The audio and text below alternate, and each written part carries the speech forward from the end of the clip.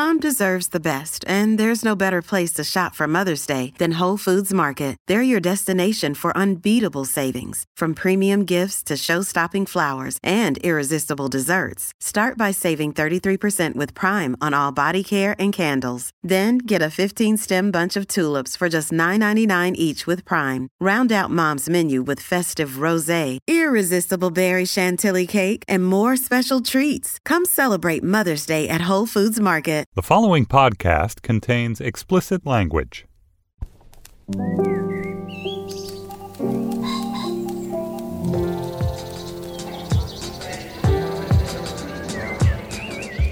I'm Stephen Metcalf, and this is the Slate Culture Gabfest Box of Treacle edition. It's Wednesday, December 19th, 2018. On today's show, Spider-Man Into the Spider-Verse, what seems like a bit of cynical IP stretching, turns out to be a masterful genre picture we discuss with Slate's own Spideyologist, Jamelle Bouie. And then Love Actually haunts the dreams of the Western imagination. We discuss why with Slate's other ex-editor-in-chief, David Plotz. And finally, if TV is so peak, is so great, is so fucking awesome these days, why is it so blah? Joining me today is Slate's ex-editor-in-chief, now co-managing editor of the LA Times, Julia Turner. Hello, Julia.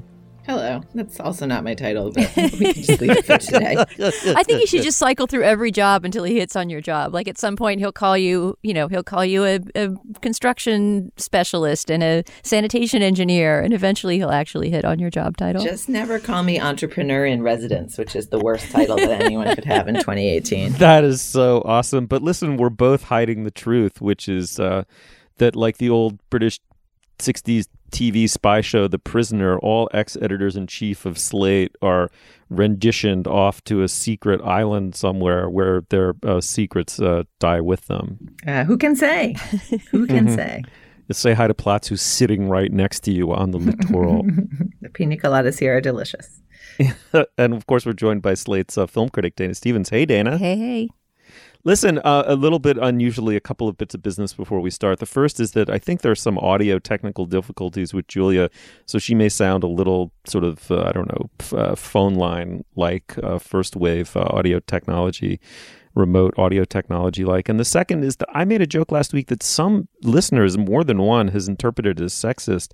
I was never, ever calling my two co-hosts, I was never trying to treat them like they were dogs. When I was saying boo-boo doggy, I was making a stupid joke about how muzzy-headed I get when I think about dogs, and I'm incapable of rational argumentation about them because I love them so much. It was a bad joke and it was cringeworthy, but it was not, I hope everyone understands, it was not intended as sexist or as condescending. Oh, can I just come out of that, Steve, by saying, and I said this to the couple people who wrote in, and to anyone who will write in, I would say the same, that neither Julia nor I experienced that at all as sexist or condescending. We maybe thought it was like goofy as hell, but we were stupid. Far from offended, and I like your doggy self, and I like your dog.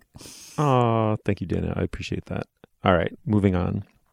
How do you push more Spider-Man IP out into the world without disturbing the canon? You create alternate universe, like string theory-like parallel realms that, thanks to some supervillain, super colliding nonsense, begin to intersect with one another. Lo and behold, you can tell and retell Spidey stories while keeping the main source pure and intact. Seems cynical? Well, I have a surprise for you. Craft, wit, humor, and more craft by simple tautology make any movie good, and this movie has all of these in abundance. This is a terrific movie, Spider-Man Into the Spider-Verse. Who knew? This computer-animated addition to the Spider-Man storylines begins with a young boy at a magnet school missing his old friends at his old public school. He has a cop dad who's a lovable disciplinarian looking for the first clue into his son's inner life. This serves as a jumping off point for a very cool and not at all exploitative superhero movie. You can tell I loved it. I think most people have. Before we listen to a clip, let me introduce our guest, Jamelle Bouie, our Spideyologist. Jamelle, welcome to the show. Thank you for having me. Jamelle, you probably do not need reminding, is the chief political correspondent for Slate and contributor to CBS News. Why don't we listen to a clip and then dig in? What are you doing, bud? I can't move. Okay, relax your fingers. We don't have time. Just let go. Be in the moment. I am in the moment. It's a terrible moment. They're right there. They're gonna see you. Miles, you gotta unstick. What do you do to relax? Relax. Needless to say, Oh, for crying out loud. Calling it quits now, baby, I'm aware. You're right. Teenagers, just the worst. Miles, where did you go? I'm right here. Where? I can't see you. I'm right in front of you. Can Spider-Man turn invisible? Not in my universe.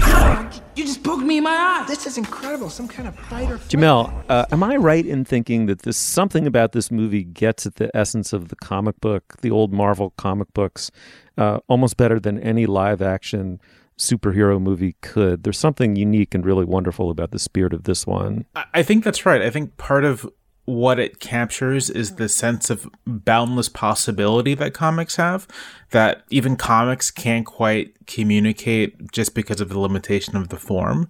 But the really exceptional and inventive visual styling of the movie, I think it brings that out. Everything is hyperkinetic. The screen is often very busy, but not in a distracting way whatsoever. The mix of styles, the homages to pop art, to the original Spider-Man comics themselves, to everything, I think gives or creates this feel from the visuals that, along with the story, which is really a very traditional Spider-Man story of a young man trying to figure out his way in the world, it all comes together to produce something that really does have the thrill of reading a very good comic book. Yeah, I mean, I love that element of this film, Jamel. I just had the response sitting in the theater of feeling like I was watching a breakthrough, feeling like I was watching something truly aesthetically radical and beautiful. And I can't decide whether I hope that the next 15 years of animated films try to be this movie, or I hope that it's like a beautiful, perfect anomaly that exists in its own self. But, you know, one of the things that's striking watching this movie is they're like, wait, we've been living through 15 years of superhero adaptations that have seem to assume that what's fascinating about comics is the mythology that they've created rather than the aesthetic style and mode of storytelling that they've built. And, you know, smarter and much more knowledgeable people than I have talked about the relationship between the frame language of comics and the frames of cinema in the past. And I would defer to Jamel or Dana on those questions. Not you though, Steve. But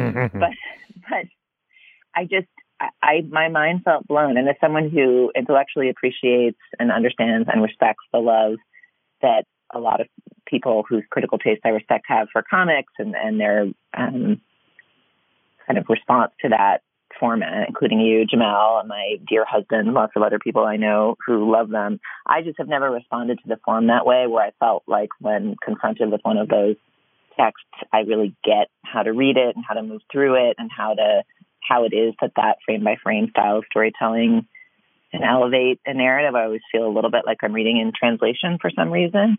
And one thing I loved about this movie was that it both was an incredibly beautiful aesthetic experience on the screen and also made me feel like, oh, I wonder if this is what it feels like to someone who totally loses themselves in that style of storytelling. That this is almost a rendering of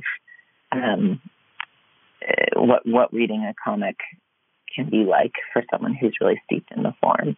I also will say that, you know, it's just so great. I mean, you know, speaking of Love Actually, I'm so glad to be watching the movies of 2018 and not the movies of 2003. Like, it's wonderful to have a biracial non-white Spider-Man as the hero of our movie. It's wonderful to, you know, have women be crucial characters in ways that don't feel pat or tokeny. It is, it just felt modern. It felt modern in about 16 different ways. And I went into the film with pretty high expectations and came out on an absolute high of appreciating cinematic achievement.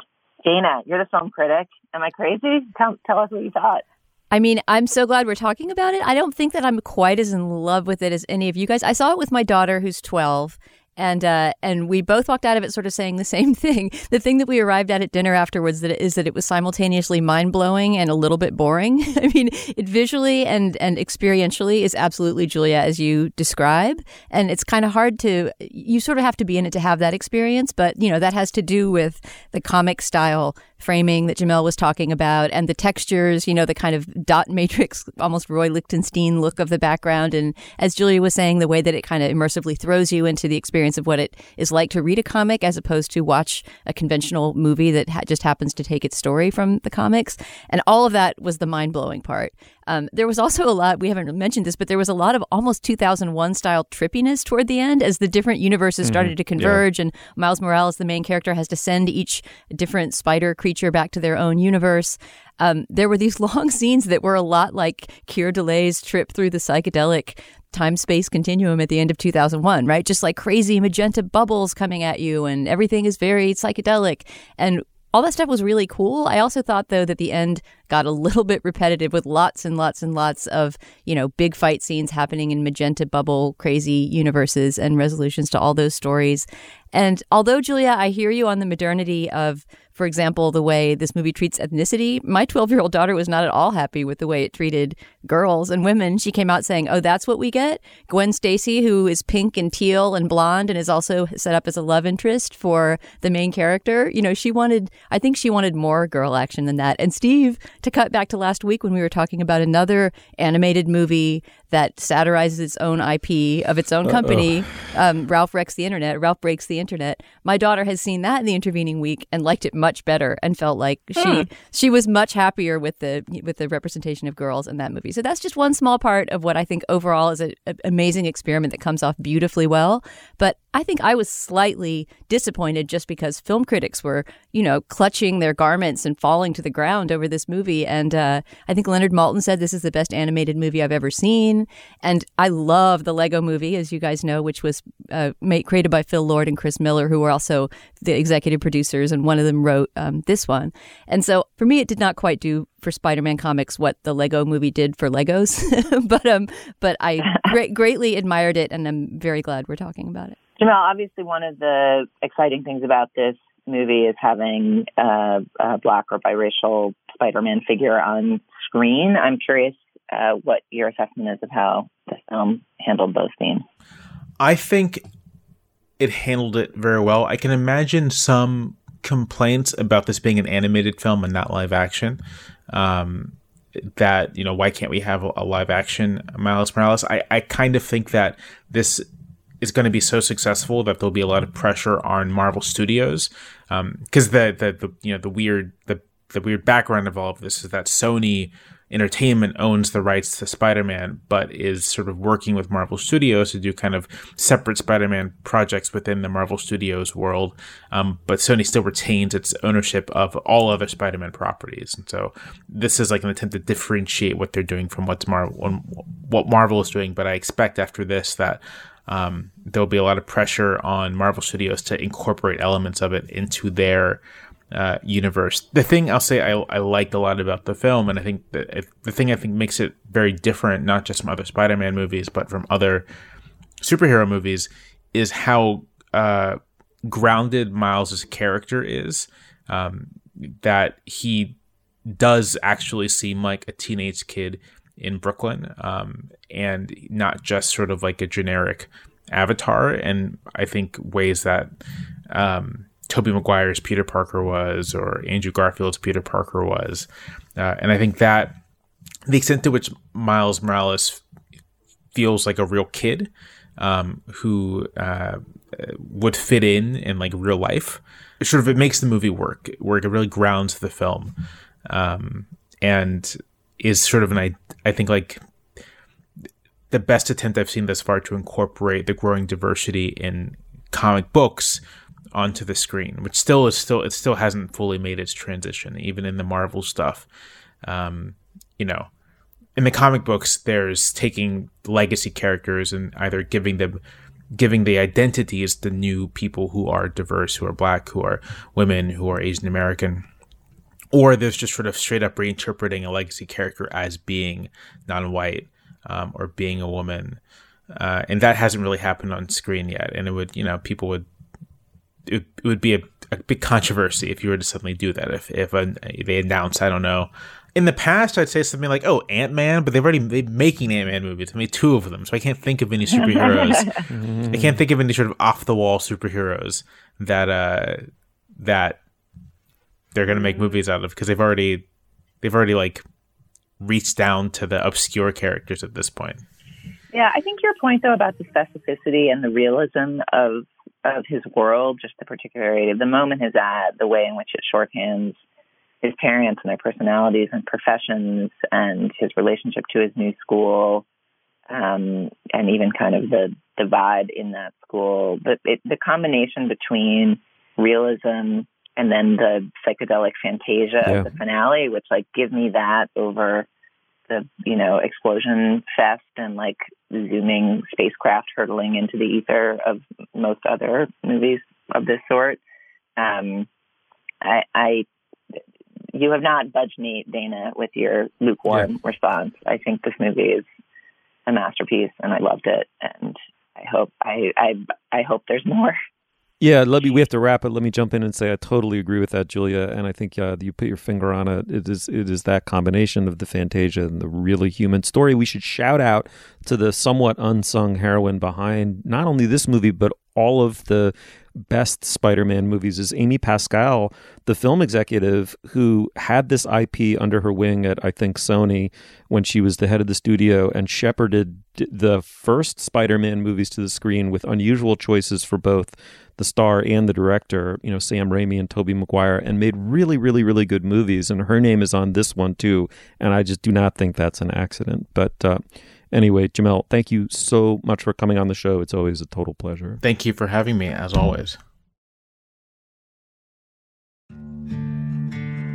Dear Colgate, I love that you love that I love being at home. You even let me whiten my teeth from home. Because you know how I feel about getting up from my cloud couch. The Colgate Optic White LED Kit gives professional-level results in just 10 minutes a day for 10 days when used as directed. And that's why, Colgate, I want you to meet my parents. Because ever since meeting you, I've been living life to the brightest. Colgate Optic White. Find it at all major retailers. All right, before we dig in any further, Dana, I'm assuming we have some business. What do we got? Other than telling people about what's in the Slate Plus segment today, our only bit of business is to note that Slate has opened an online store. So if you're looking for stocking stuffers that might include actual socks, always fun to put socks in socks, you can get Slate socks, which I'm actually planning on maybe getting a pair of for myself at the Slate store. There are many other branded merch items there for your favorite magazine, I hope, and you can find them at shop.slate.com. That's shop.slate.com.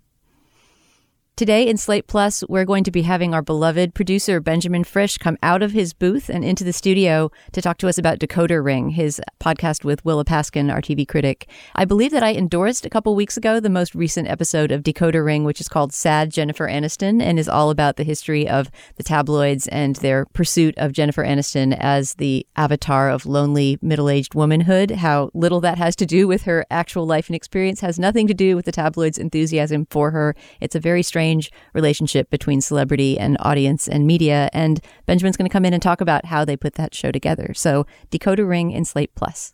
To hear segments like that and to get ad-free podcasts, you can sign up for Slate Plus, our membership program. For just $35 for the first year, you can help cover the cost of producing the Culture Gabfest and all your other favorite Slate shows. And in return, you will get extended ad-free versions of this show. You won't have to hear me pitching Slate Plus if you get Slate Plus, and you'll get many other great benefits. If you want to learn more about it, go to slate.com/cultureplus and join Slate Plus today. All right, Steve, back to the show. Love Watch It, Hate Watch It. Since its release in 2003, the film Love Actually has attained the status of a dual classic, holiday classic, and rom-com classic.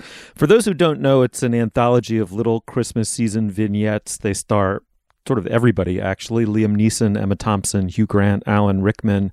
The movie is widely beloved, but also narrowly reviled. The intellectuals hate it, some with the heat of 1,000 suns. We'll get into that. But first, we're joined by David Platz, who was, of course, once editor-in-chief of our own Slate and has now gone on to be the CEO of Atlas Obscura, the wonderful travel and exploration website. David, welcome to the other Gabfest. Thanks, Steve. It's good to be here. Before we listen to a clip, let's you just clear up a misperception for me, which is that A, I think of you as an intellectual, and B, you like the movie Love Actually. How do we get to reconcile these two things? Well, Steve, first of all, your formulation is insane because there are plenty of intellectuals, a group with whom I do not identify, who love Love Actually.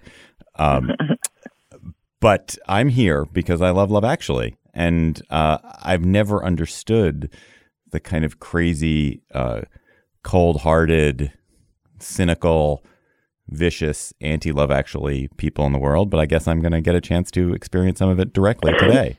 Okay. Well, I think we've laid the groundworks for what promises to be a fun segment. But why don't we listen to a clip from the movie? Just Mom, or is it something else?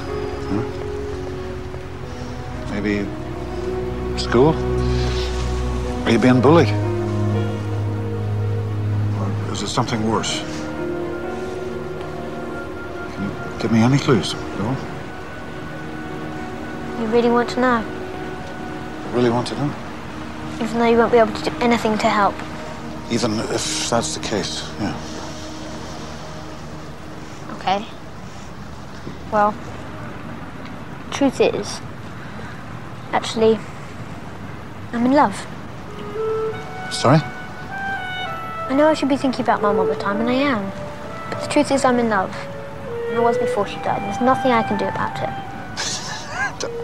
Aren't you a bit young to be in love? No.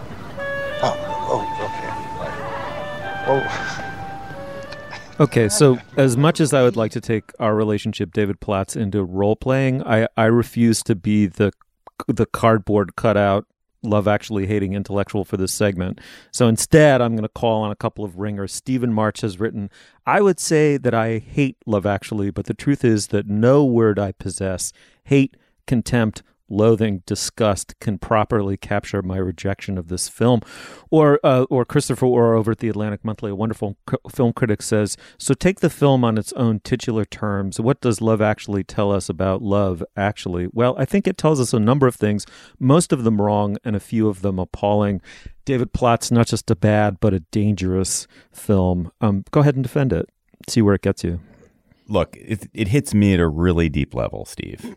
So I'm not gonna engage in a deconstruction of the text with the theorists that you like to bandy about here on the Culture Fest. There's beautiful people falling in love.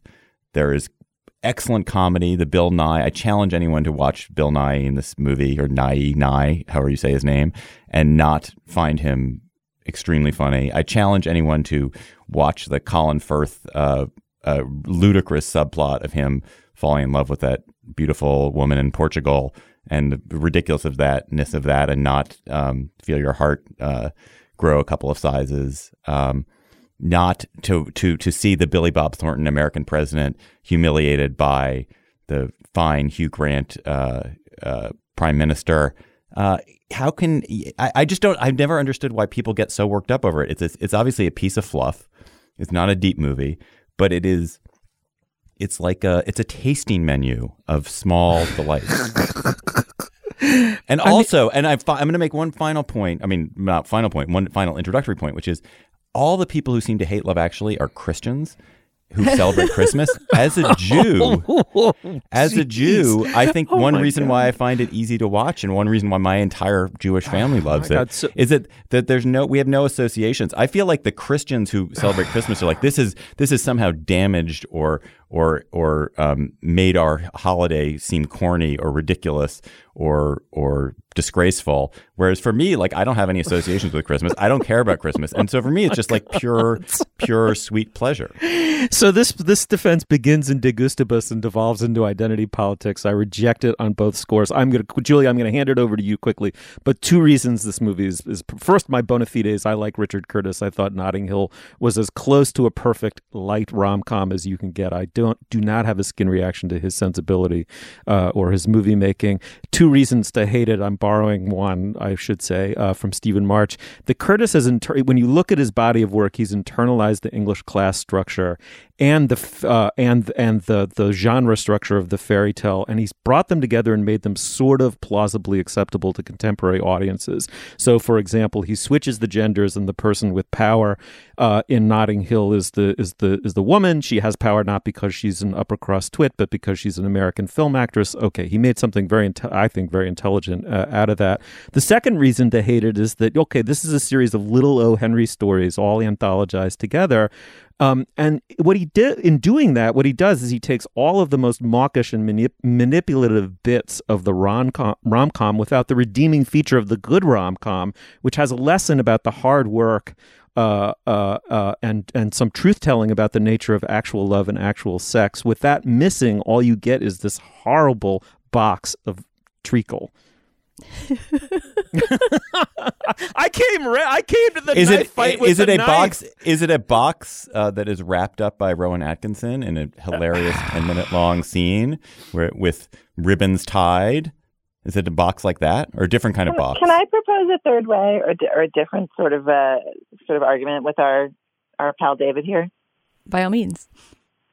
So my response to this movie upon rewatching it, I was surprised by. And in fact, it caused me to insist that we try to get David on for the segment, because I remember liking this movie. I've watched it a few times in the past. I thought it was a very well-made mechanism. It remains a very well-made mechanism. I cried probably 5 times watching this movie. Like, its ability to, with very little depth in all of its various vignettes, sketch little moments and then trigger your emotional catharsis at the sweet sight of people falling in love. It's incredibly powerful. The cultural experience that it reminded me most of was reading a Dan Brown book, where you were like, Jesus Christ, this guy sure knows how to write a page that makes you want to turn the page and read the next page. Like, he's good at plot, but he's very bad at sentences and thinking. And I had that same response to this movie. I wanted to like it. I wanted to be the defender. I wanted to be like, Love Actually, it's great. All the haters can go to hell. However, as the first woman to chime in on this panel, I would say that this movie's gender politics are insane. And it is not an effete exercise to consider it as a text to point out that nearly every boss is in a relationship with an underling. Nearly every woman who has a modicum of wit or like complication in her life cannot find love. And the only women who can find love are the ones who just like blink and twitter their eyelashes. The most ludicrous plot of all is Laura Linney's character, who's pining for some handsome other fellow in her office, and also has a mentally unstable brother. And she and the office hottie like finally have a slow dance, and then they go home to her apartment, and then they're about to have sex immediately, because I guess that's what you do. And then the phone rings once, and she picks it up because it's her sad brother, and the office guy is like, "Love is about interruption, like life," or something to that effect. And then the phone rings again, and he's like, "I'm out of here." and then the plot is, and then like they look mournfully across the chasm of the office cubicles at each other. It's like, well, alas, love between us could never possibly be found. And then she like on Christmas. Well, first of all, your accents are totally wrong, because that dude has a South American accent, and she's got an American accent. So stop with the fake British accent. Okay, fine. And that's your rejoinder. And then like when everyone else is finding love, she's like snuggling up with her brother and doomed to caretaking spinsterhood. And what the hell, man? What the hell? But your entire beef with the movie is that the Laura Linney subplot, she doesn't get love, even though she's a smart, beautiful, capable woman. I didn't hear that. Beef. So if they cut that subplot out, it would be okay. I didn't hear that as the entire beef. Would you like me to close read the other subplots? Okay, here's another one. So Hugh Grant is the handsome, dashing new prime minister. He risky businesses around 10 Downing, practically in his skivvies. He is very concerned to realize that like the tea helper. Like he's got like a butler, a housekeeper, and like a lady who brings him cookies. And he's terribly attracted to the tea cookie lady. And they have a bunch of awkward exchanges. And in the climactic scene, where he tells Billy Bob Thornton's sort of George Bush impression, I guess, where to put it. When you watch what has happened that causes that moment initially from the lens of 2018, he stumbles upon Natalie, the cookie girl, with Billy Bob, and there's sort of a moment, there's a drink, and there's a moment of closeness, and Natalie's face looks ashen, and you're like, oh, shoot, Billy Bob, like, tried to cop a feel. And you think that the stirring pro-British speech that Hugh Grant's character gives is because of his protective instincts, because of the Me Too moment he has just witnessed between the president and Natalie. And then it comes out later in the movie when, surprise, they finally get together. She writes a Christmas card apologizing to the prime minister for flirting with Billy Bob Thornton, something she apparently did consensually but never meant to do because all along she truly belonged to the prime minister. And you realize that actually that scene is supposed to read as just like he's jealous and sad because she was flirting with the president, not because he thinks that she was taken advantage of by the president. And in fact, what happens in between those things is he fucking fires her. So he basically fires her, we think, because he can't stand to be near her in the first modern read. But when you realize he just fired her because he thought she was flirting with someone else. I totally forgot that. Well, to be fair, he just redistributes her, as he puts it, to his chief of staff. Could we just redistribute her? I think she gets some other job in government. But wait, I have to speak up and follow up on the Hugh Grant story. But let me just place myself first. I mean, I have a lot of things to say about this movie that have nothing to do with loving or hating it exactly, but although I did basically hate it. But with the incredible datedness of this movie that's only 15 years old, right? It came out in fall 2003. We're now in 2018. And this movie, in terms of gender politics and also just sort of the non-omnipresence of technology and just the entire way that it treats class and race and social milieu is so dated. It's incredible how much has changed in 15 years that this kind of went under the radar. I mean, just to drill down a little more into the ridiculous Hugh Grant prime minister story, this is only a few years after Bill and Monica, right? And that young woman resembles Monica, the tea carrier for the prime minister, right? She wears a beret. She's a brunette. She's a little bit curvy in a way that is commented on constantly throughout the movie as, oh, what a fatty, what a chubby. Let's call her Plumpy. That's her nickname. Her thighs are gigantic. I mean, the woman is like, I don't know. As one of the reviews that we read in preparation for the segment says, she's maybe a size 6, right? So there's like fat shaming throughout. I think there's also a moment when Emma Thompson fat shames herself, which is just so absurd. Right, and then there's just to jump in the fat shame sister of the Portuguese hottie. I mean, it's just this movie's so awful, David. But all right, here's any document that is that old, I agree. There's a huge risk. The dark ages of 2003. I'm not going to argue with the very close reading, the very careful and smart points that Dana you've made and Julia you made about it. I want to hear Dana. Sorry, I interrupted. Dana, I want to hear your feelings about the movie. Oh, well, you and I think we were in the same boat where we had never seen the movie. I sort of felt like I'd seen it because it's just always on at Christmas and it's a meme and everyone talks about it. And I sort of knew most of the plot points and had never really cared about seeing it because it just sounded silly and sappy. But I'm really glad I saw it because it's so strange. I mean, I did not exactly enjoy the movie, but it really does point up, as you said, it's like this blender of rom-com tropes where only the worst stuff stays in. And the part that really actually makes a rom-com fun to me, which is the screwball part, right? Like the two people learning about each other and repelling each other and attracting each other and kind of fighting their way, struggling their way to some kind of relationship is gone. And essentially this movie is all about that airport moment, which happens multiple times. And of course it opens and closes in an airport. But that, the moment where somebody runs after somebody else, which is still, of course, happening in rom-coms. It happened in Crazy Rich Asians this year. There was an airport resolution to the romance. But this movie is so, because it's so chopped up and it's about 9 or 10 different little mini love stories, only gives you those moments.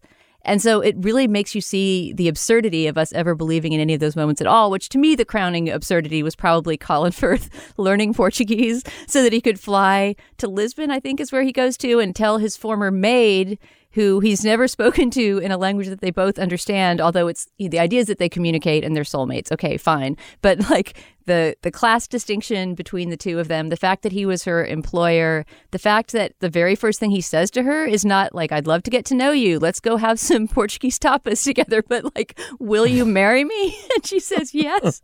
I mean, it's almost like I can see the camp value, and I can sort of see if you're a real rom-com person and you like almost sort of rom-com mashup YouTube videos or something, how this could touch you and make you cry. But if there's any desire for any kind of substance between the two, people that are being attracted to each other, this movie just doesn't deliver. Oh, wait, one more thing. One more thing. Dispute that premise, like that. It's all squeezed. So the rom-com is told with that one, with the Aurelia and whatever his name is. It's told really tightly. It's told in about 7 minutes. But they do have the kind of the meeting cute. They do have the conflict. They do have the the disagreements. They do have the breaking apart and the coming together. It's just it's done in 7 minutes, and that shortness and the shorthand of it is ludicrous. It's true, but for those of us who aren't cold-hearted, there is something incredibly sweet and warm and not at all problematic. And I think, this actually gets to the politics of it. You guys have all pointed out to me, and I've like, oh shit, the politics are really terrible. But you know what? Like I get so much pleasure because I'm a conservative person, and because I genuinely love like sort of romance of all sorts, and I'm willing to be yanked and have my heart yanked in that direction. Like, so what? It's like, okay, all right, there's a employer-employee relationship. They don't communicate well. Like, okay, all right, good points, but it's still it's funny. The people are beautiful. Like their connection feels real on the screen, even if it's done in the shorthand. And so, like, let me enjoy it. Let me have the pleasure of it. Like, why does it make you so irritated that people get pleasure out of this movie? That's what I don't understand, is like, nobody gets irritated because people like Pitch Perfect. I mean, I never said that I got pleasure out of hating this movie. I didn't see it for 15 years because I just didn't particularly care about it. And it was only because it came up like, why is this movie a Christmas classic? Let's talk about it on the show, that I ended up seeing it. And I don't intend to go through life railing against it. But yeah, it really rubbed me the wrong way. And something we haven't mentioned at all in relation to the datedness of a movie that's only 15 years old. This isn't entirely the movie's fault, but it's a real mark of how the culture has changed. There's no gay relationship in it, right? And to the extent there's any reference at all to homosexuality, it's sort of a mildly homophobic joke that Bill Nighy makes to his manager, right? I mean, that is something that's outside of this movie's purview entirely. And I cannot imagine an omnibus romance that would happen in 2018 where there wouldn't be any possibility of same-sex love whatsoever. Right. That's a huge problem. I'll say to that point is we had a Polish au pair who lived with us for the last couple of years, and as one of her great final gifts to us, this Jagoda brought us basically there's a Polish version of Love Actually. So they remade the movie in Poland maybe 5 years ago or 7 years ago, and it's called like Letters to Something, but it's Love Actually, but they've reconfigured the plots. But what it showed you was, oh my God, you can just do this in another culture. You can do it with a totally different set of people. You can have the problems be different, and it just works if because that set of stories, people are they're not hardwired, obviously not hardwired, but there's a certain set of people like me who are wired to want to just quickly run through a whole bunch of quick romances and want to be susceptible to it. And it really worked. But your point, I mean, yeah, but the fact that it doesn't have a gay couple, the fact that it's race, it's like has barely any people who aren't, poor Chiwetel Ejiofor is essentially the only black character, and his entire role is to get sort of emotionally cheated on by his brand new wife, Keira Knightley. Another horrible story. Another insane plot where it's like this dude who's been creep-shotting you and being an asshole to you in your entire relationship. It turns out is secretly in love with you just because of your chiseled chin and cheekbones. And instead of finding that repulsive and like running revile to your new husband and being like, dude, your best friend is a super fucking weirdo. Can you not hang with him anymore? You like flutter out of the house onto the cobbled streets and like plant a kiss on his smacker. It's appalling. It's ridiculous. Yeah, that's indefensible. Even I will not try to defend. Wait, and we found his limit. I love it. Plus, one more thing. Okay, the most emotionally resonant relationship in this movie, to me, and the best acted story was between Alan Rickman and Emma Thompson as this couple where the spark has gone out of their marriage and he's thinking about cheating on her, but he never ultimately does. Isn't it really depressing that they get no resolution whatsoever? Everybody gets happy airport hugs except for Laura Linney and Emma Thompson, who basically just have to drably continue on in their loveless lives because why exactly? That made me really sad. Emma deserved better, and so did Alan. Yeah. All right. Well, let me jump in if that's all right and offer a theory here, which is this is my deconstructive reading, David, as you said, of the text Love Actually, which is that it's actually covertly a work of total genius, and that the segment about the aging pop star is actually an allegory for the movie as a whole, and that plot line is some old creepy pop star dude whose sell-by date was 30 years in the past records the most mawkish, the most cynical, the most ill-crafted Christmas song, puts it out, and because he hawks it shamelessly and wears his cynicism on his sleeve, the thing goes to number one. And I think Richard Curtis, a supremely talented and intelligent filmmaker, knew exactly what he was doing when he made this film. And in fact, the secondary wink in the movie is that the two real stories of a marriage on the rocks and a sister whose ultimate fealty is to her suffering brother. The fact that they get no happy resolution is his way of telling you all this other stuff happening in the airport is utter horseshit. Whoa. That's like a magic eye moment. Holy fucking shit. He's Trojan horsing in an anti-romance message. I mean, there are a lot of us. There are a lot of people, at least 3 of whom live under my roof, who are waiting for the day this movie gets remade. Like, we're longing for a sequel. Oh my God. Can it please star you and Hannah Rosen? No, because I'd watch. Obviously we'd be like the middle-aged couple that gets no resolution. It'd be terrible. I want to be the guy who gets to go to the bar in Wisconsin. At the end of the movie, Hannah would coldly greet you at the airport. Exactly. All right. Well, listen, this was incredibly fun. I mean, I thought by reputation you would savage us back, but you were a gracious, gracious guest. And it was really fun to have you on, David. Thanks for coming on to talk about Love Actually. My pleasure. Will you marry me? Can you say it? Dana, will you please say it to me in Portuguese? Just say it. Come on. Do it, Dana. Por favor, quer casar... Sorry, I'm laughing too hard. Por favor, David, quer casar comigo?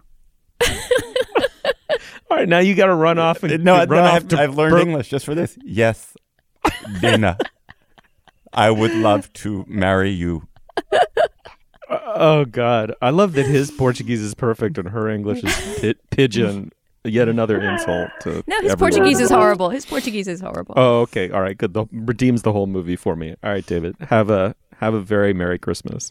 Bye. Bye. At Evernorth Health Services, we believe costs shouldn't get in the way of life-changing care, and we're doing everything in our power to make it possible. Behavioral health solutions that also keep your projections at their best? It's possible. Pharmacy benefits that benefit your bottom line? It's possible. Complex specialty care that cares about your ROI? It's possible. Because we're already doing it. All while saving businesses billions. That's Wonder made possible. Learn more at evernorth.com/wonder. Well, this is the time of year where we talk about TV very often with Willa Paskin, Slate's TV critic. She's otherwise disposed, so we won't have Willa on. But Willa said something, and all of the other TV critics writing TV Club this year for Slate chimed in similarly, basically saying that it was, we're in peak TV, and TV shows are very intelligently produced, and there's still kind of an embarrassment of riches, but a new awareness is creeping in to their television watching, which is that it's also kind of blah and repetitive and meh, and in the course of writing the TV Club, they're trying to work out that feeling. I'm just going to throw it to you two. I have a couple of ideas to follow up on that, but I'm curious to know what you think of it. Dana, I think you watch a lot of this. Your TV watching overlaps with a lot of what the TV Club is dealing with this year. What do you make of the thesis? Do you agree with it? Well, I mean, first of all, I don't know that I could say that it's true that my watching overlaps because their watching is even so different from one another. I mean, what most struck me reading what's posted so far, and the TV Club's not totally done yet, but I'm following it with great interest, including on shows that I've never watched a minute of. And one thing that keeps coming up again and again is how exhausted all these poor TV critics are. It made me happy that I work on writing on a genre that has some end to each of its iterations. Like movies have an actual beginning, middle, and end that you can then go home and contemplate. And yes, you may feel oppressed by the constant presence of other movies that you should be watching, should be thinking, should be writing about, but it's nowhere near the volume and intensity of, sort of trying to filter your way through the current TV universe with all of its niche platforms and streaming, et cetera. And so really Willa starts right off strong up front, just saying, I'm overwhelmed. I can't keep up with even my favorite shows. How are you guys doing in the year of 2018? And 201 so far, every critic who's responded to her has said, yes, this is utterly overwhelming. Sonia Sarai, who I believe wrote the third entry, had some description of spending Monday through Thursday binging an entire Netflix show after it dumps onto Netflix and then barfing up a review on Friday. And it was just this sort of very traumatized vision of what it is to be a TV critic. I mean, said with great tongue in cheek because they all love their jobs and love TV and have lots of things that they're passionate about and want to write about. But if even TV critics feel this way, right? What about the rest of us? I mean, even you, the three of us, to some degree count as culture critics who are watching this stuff and not feeling the need to keep up with it for our own entertainment alone, but to sort of process it as a cultural product. But I just I feel for the watcher in this universe who is so brutalized by new content and by the lack of the old kind of serialized week-to-week show that you're sort of allowed to wait for, And it just struck me that I myself am not super crazy about the dump and binge style of TV watching, and I wonder if it's really that great for us as a culture. And I'm not trying to be hand-wringy and say let's go back to the old days where there were 3 networks or anything like that, but I'm wondering how you guys feel about this glut and whether you were almost sort of relieved to read that if a TV critic herself feels that way, one as discerning as Willa Paskin, then maybe we're allowed to be overwhelmed too. Yeah, I mean, I think to me, the clubs at the end of the year are one of my favorite critical exercises that Slate convenes. But I think what's really interesting about Willa's essay is the response that it's generated in addition to its own intrinsic argument, which is, all of her other fellow critics in the club have responded saying, yes, this is a phenomenon. Like keeping track of the waterfront of interesting television is a different kind of job than it was a few years ago. And then the response that it's engendered online with both other critics and just watchers saying like, yeah, what happens when we've been at peak TV for so long that there's a lot of television. And Willa's conceit is that it was the year of fine TV, that there was a lot of production of television shows that had fine qualities, fine performances, fine aesthetics, perhaps were grappling with interesting ideas in a surprising way. And there were many, many things that had some merit. And she noted, I believe in the essay, that she might look back on the year entirely differently if there had been even 1 or 2 or 3 shows among that swamp of shows that had felt like truly glorious masterpieces to her. That if the glut of production were also producing a few things that were bar-clearingly brilliant, she might look back on the year with a different lens, but that everything felt sort of B+y, and that a glut of B+ is a strange position for a television critic to find themselves in. I also loved a line in Todd Vanderwerf's response. He's a critic at large at Vox, I think, noting that he could hear the music critics from beneath their piles of promotional CDs just laughing. Like, what do you mean you're sad that you can't keep up with everything? Not being able to keep up with everything is like a state of existence for a music critic. So just quit your whining.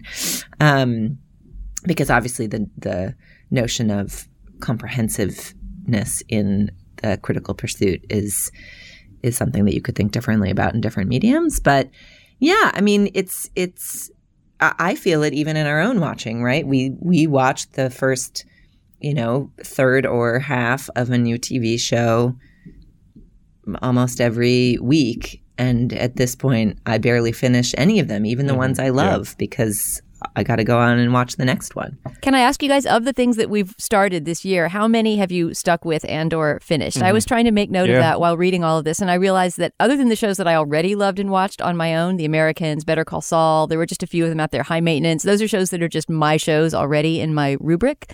But of stuff that we've done for this show, there's only three shows I've stuck with this year, and I think a lot of them are on Willa's list. Actually, there's Succession, The Good Place, which I'm not finished with, but I'm still dedicated to watching, and Killing Eve, which I watched every minute of, and I'm on tenterhooks for the next season. Other than that, every single one, including ones that I intended to finish, I just let drop because they weren't quite. It was the fine thing. They weren't quite excellent enough to make me overcome that hump. What about you? Yeah, no, I mean, I think that this is you both have put your finger on the real question, which is just like that's where the pudding gets proofed. It's, do you watch these things to the end? And it's this weird embarrassment of riches.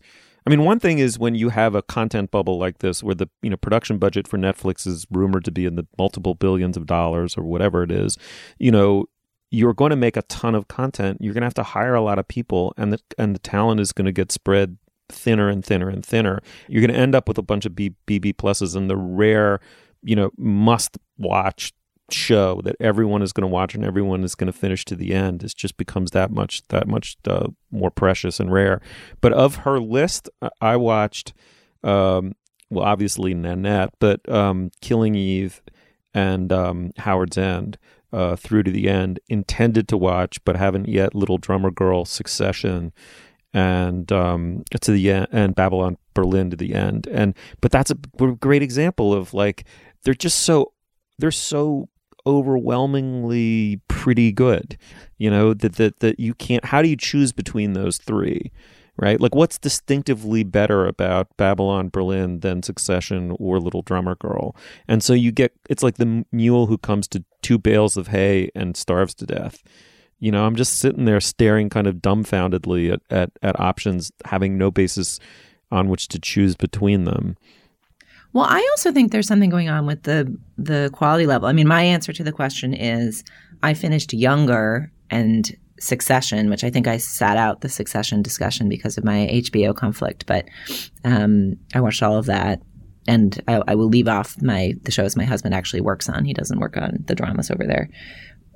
Several of which I completed as well. And I meant to finish Killing Eve, and I didn't even get around to that. The other thing I've done, which is insane, should I reveal the true insanity of myself? Why not? That's what the show is for, right?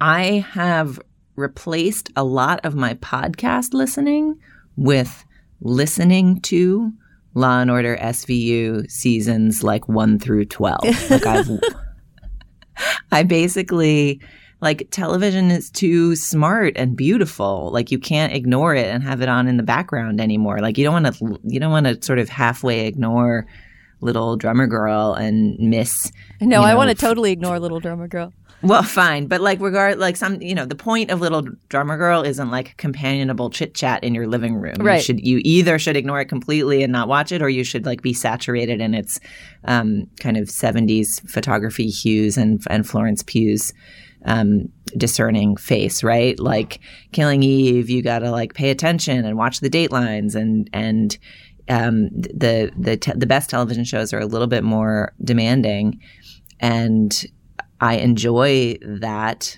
when we're looking at them as critical texts for this show. But when I'm just like puttering around, as I was last night, putting away the Amazon Fresh order and like opening a couple boxes of Christmas presents for my kids that showed up during the course of the day, I basically streaming on Hulu on my laptop, put on old episodes of Law & Order SVU, and then put one earbud in my ear and like left the phone plugged in across the room and just listened to it like it was an audio drama, which if you've watched enough Law & Order, you can definitely do. And I can't explain this consumption habit of mine, but it's been happening all year. And I think it's a response to like the lack of consensus around what is the truly excellent thing that we're all watching and we're all talking about. Since everybody's pointing their attention in different directions, the reward for watching something on the same timetable and getting to like mix it up and discuss it with everyone, it's harder to find. So why not just give up. So then you agree with my initial proposal that there's something about the Netflix binge style of watch. I mean, obviously it's a truism, but a true truism to say that it makes TV less water cooler fodder than it used to be, right? The Americans was great for that reason. The finality of The Americans was a fantastic finale, I thought, to the show, but also really wonderful because we'd been waiting for it so long. We knew we were all going to see it at the same time and talk about it the next day. And it had an event quality that, maybe this is just how I grew up watching TV and I miss it. But the idea that, I'm wandering into some show and watching it at a pace that I have to decide that a lot of people might already have seen. I don't know. It just there's something about that form of watching that's lonelier and is less appealing for that reason. And maybe part of the reason Better Call Saul continues to be a show that I sit around and wait for like a widow waiting for the sailor to return from sea is because it is that old serialized format. Mm-hmm. Oh, but you know what? I also have not finished Better Call Saul, the show that I've said is like potentially one of the best television shows ever made. I've watched about half of it, but it requires like a quietude and attention paying. And then the other show I finished, which I forgot to mention, is Glow. I really love Glow. And Glow is sort of snackable and light, even though it has some heft to it as well. So that's the other one I finished. I think, Willa made a really smart point that I want to make sure we include. She said one of the craziest things about the past few years as far as TV goes is Silicon Valley's realization that TV is the killer app, the best way to maintain, if not increase, interaction with and loyalty to their product. I mean, we should always remember that the content business is a business, and if we shift from large, traditionally based entertainment conglomerates, whose distribution channels are the movie, the multiplex, and the bundled, cable package, to Silicon Valley, which is a streaming over the internet, on a kind of a la carte basis viewing experience. That's going to affect the content. I mean, she's very definite about this. She says the TV industry has always wanted people to watch the shows more than it's cared about the quality of the shows. But as TV's moved from a commercial model to a subscription one, and a streaming subscription one at that, industry cares less about when we watch than how much. And there's a kind of stickiness thing. And a lot of shows, even the very good ones, that ought to be 3 hours or 12 hours. There's a lot of padding. There's a lot of design around binging that is really based essentially on maximizing screen time. We've reached the point where peak TV quality is being, I think, sacrificed to this new business model. And she's pinpointed it, I think, quite intelligently. All right. Well, I should say TV Club it's always good. It's one of Slate's highlights of the years. It's ongoing. You should definitely check it out on the site. All right. Let's put a little bow on it. Julia, show you are most likely to finish. Killing Eve. Dana. Given that I'm already caught up on Killing Eve and Succession, probably The Good Place.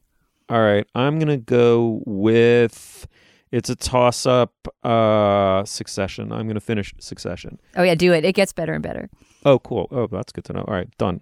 All right, check it out, Slate's TV Club, and moving on. All right, now is the moment in our podcast where we endorse Dana. What do you have? Stephen, I'm actually throwing back to one of the TV shows that we talked about for my endorsement. Remember how I was the one of the three of us who was the most lukewarm, although still affectionate, toward Fat, Salt, Acid, Heat, the Samin Nosrat cooking show, the 4-part cooking show? Fat, salt, what order are they? Oh, okay. I'm told by our production assistant that it is salt, fat, acid, heat. Salt comes first, always for Samin. She's so into salt. And in fact, my endorsement involves salt because I have now changed my mind about Samin because I made one of her recipes from the show and it was fantastic. And it's now in my permanent baking repertoire. I made the focaccia that she makes in the Italy, the first episode. Remember that great focaccia that she makes the little dimples with her fingers and pours salt water over it and bakes it? So because of my friend Jasmine Guillory, who's a novelist and has a weekly newsletter with baking tips, among other things, I decided to actually try it because she mentioned what an easy and satisfying recipe it is to make. And this, in a way, goes to my criticism that I think that show could have taught you to cook a little bit better because Samin doesn't really tell you how simple this bread is to make. And if she had foregrounded the utter simplicity of making this focaccia, I would have made it long before. And now I'm going to make it whenever I feel like whipping up some baked good that is easy yet very satisfying and makes you feel like you can't believe that you made it and didn't get it at a fine bakery. So the only thing to know about this bread, this focaccia bread, is that It is incredibly easy. It's a 1-bowl recipe. You don't need to get out your mixer or take down your, Cuisinart or anything like that. You essentially throw flour, salt, honey, and water together in 1 bowl, mix them up in the required proportions, let them rise for 12 to 14 hours, which is such a nice rise time because you can go to bed, wake up, make yourself a cup of coffee, and as you're drinking it, do the second phase. You don't have to punch it down, which always makes me anxious. You don't have to knead it and wonder if you've over or under kneaded it. You just simply dump out the risen dough onto a platter, do the dimple thing, let it rise a little bit more, and bake it. And it's this perfect, divine, salty, delicious focaccia, which with honey on it and a cup of coffee is the ultimate breakfast of the gods. So we'll post a link. I believe that the recipe is up on her show page, and it totally changed my mind about Samin. Now I'm going to make all of her recipes and talk her up. Very cool. Julia, what do you have? I want to make that recipe now. I want to belatedly recommend something that you guys already recommended at segment length. I assume I didn't actually go back and listen to that show, but during my hiatus, you guys had Sam Anderson on and you talked about his book, and then you talked about the process of writing books in our Plus segment. So I did not start reading Boomtown until about 4 days ago. It is just annoying what a good writer Sam Anderson is. Like, what a show off. It's so ludicrous. He's so smart and interesting, and he's making an argument with every sentence, but they're also so taut and precise and beautiful and not showy. And, the writing is the window onto the force of his ideas. And somehow he fell in love with this bizarre city and seems to be setting up an effort to use it as a way to lay out the various kind of ways in which humans can interact with existing in the world. Like, it seems full of charming anecdote and yet to be grappling with profound questions of how humans exist. It's just incredibly satisfying to read and incredibly irritating to contemplate. What did you guys just say? Like, Sam, fuck you, the whole segment over and over again? While Steve and I sat there completely intimidated by the fact that he took on a much more ambitious project than we ever could and pulled it off so graciously. But I completely agree, and I loved Boomtown so much that I immediately passed it on with high recommendations to my man, who is now permanently installed on the couch reading it himself. It's a commitment because it is a very ambitious and dense book, but you're right that it's also just so full of felicities and jokes and things that keep you going. I'm finding it, in general, I prefer to read fiction at bedtime because I like a little plot to lure me along, but I am finding it to be very delectable. It's not one that you have to, slap your attention back into focus on the text. No, definitely not. It stays there. It's storytelling. It's all about storytelling. It's just that the storytelling incorporates a lot of history and a lot of big ideas. And a lot of basketball. Yeah, and makes basketball and the basketball business interesting to me in a way that I wouldn't have thought any book could.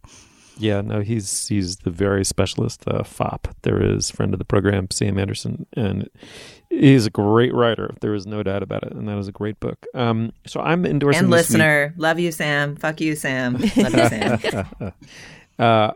I'm endorsing a website called 5 Books, which I've fallen completely in love with. It's essentially, I think a bunch of British eggheads with some American input have started a website where they go and they interview an expert in a field, typically an academic, but not always, about the 5 best books on Wittgenstein or the 5 best books on Reconstruction in America or the 5 best books on, fill in the blank, really sort of any subject. It has an egghead bent, but it's grown beyond that in interesting directions. And the interviews are beautifully conducted and edited. And you get a fantastic reading list out of virtually every one of these. At any given moment over the last 3-4 months, I've had between 3 and 12 windows on my browser open to a 5 books interview. They're beautifully done. I highly recommend them. The one on American pragmatism is the one that I just happened to read most recently.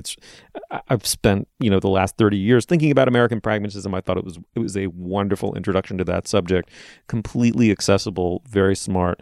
It is a very, very well realized website, and I highly recommend it to all of you. Dana, thank you. Thanks, Steve. Thanks, Julia. Thank you. You'll find links to some of the things we talked about today at our show page. That's slate.com/culturefest. You can email us at culturefest@slate.com or interact directly with the hosts and hostesses at our Twitter feed, which is @SlateCultFest. Our producer is Benjamin Frisch. Our production assistant is Alex Barish. For Dana Stevens and Julia Turner, thank you so much for listening, and we will see you soon.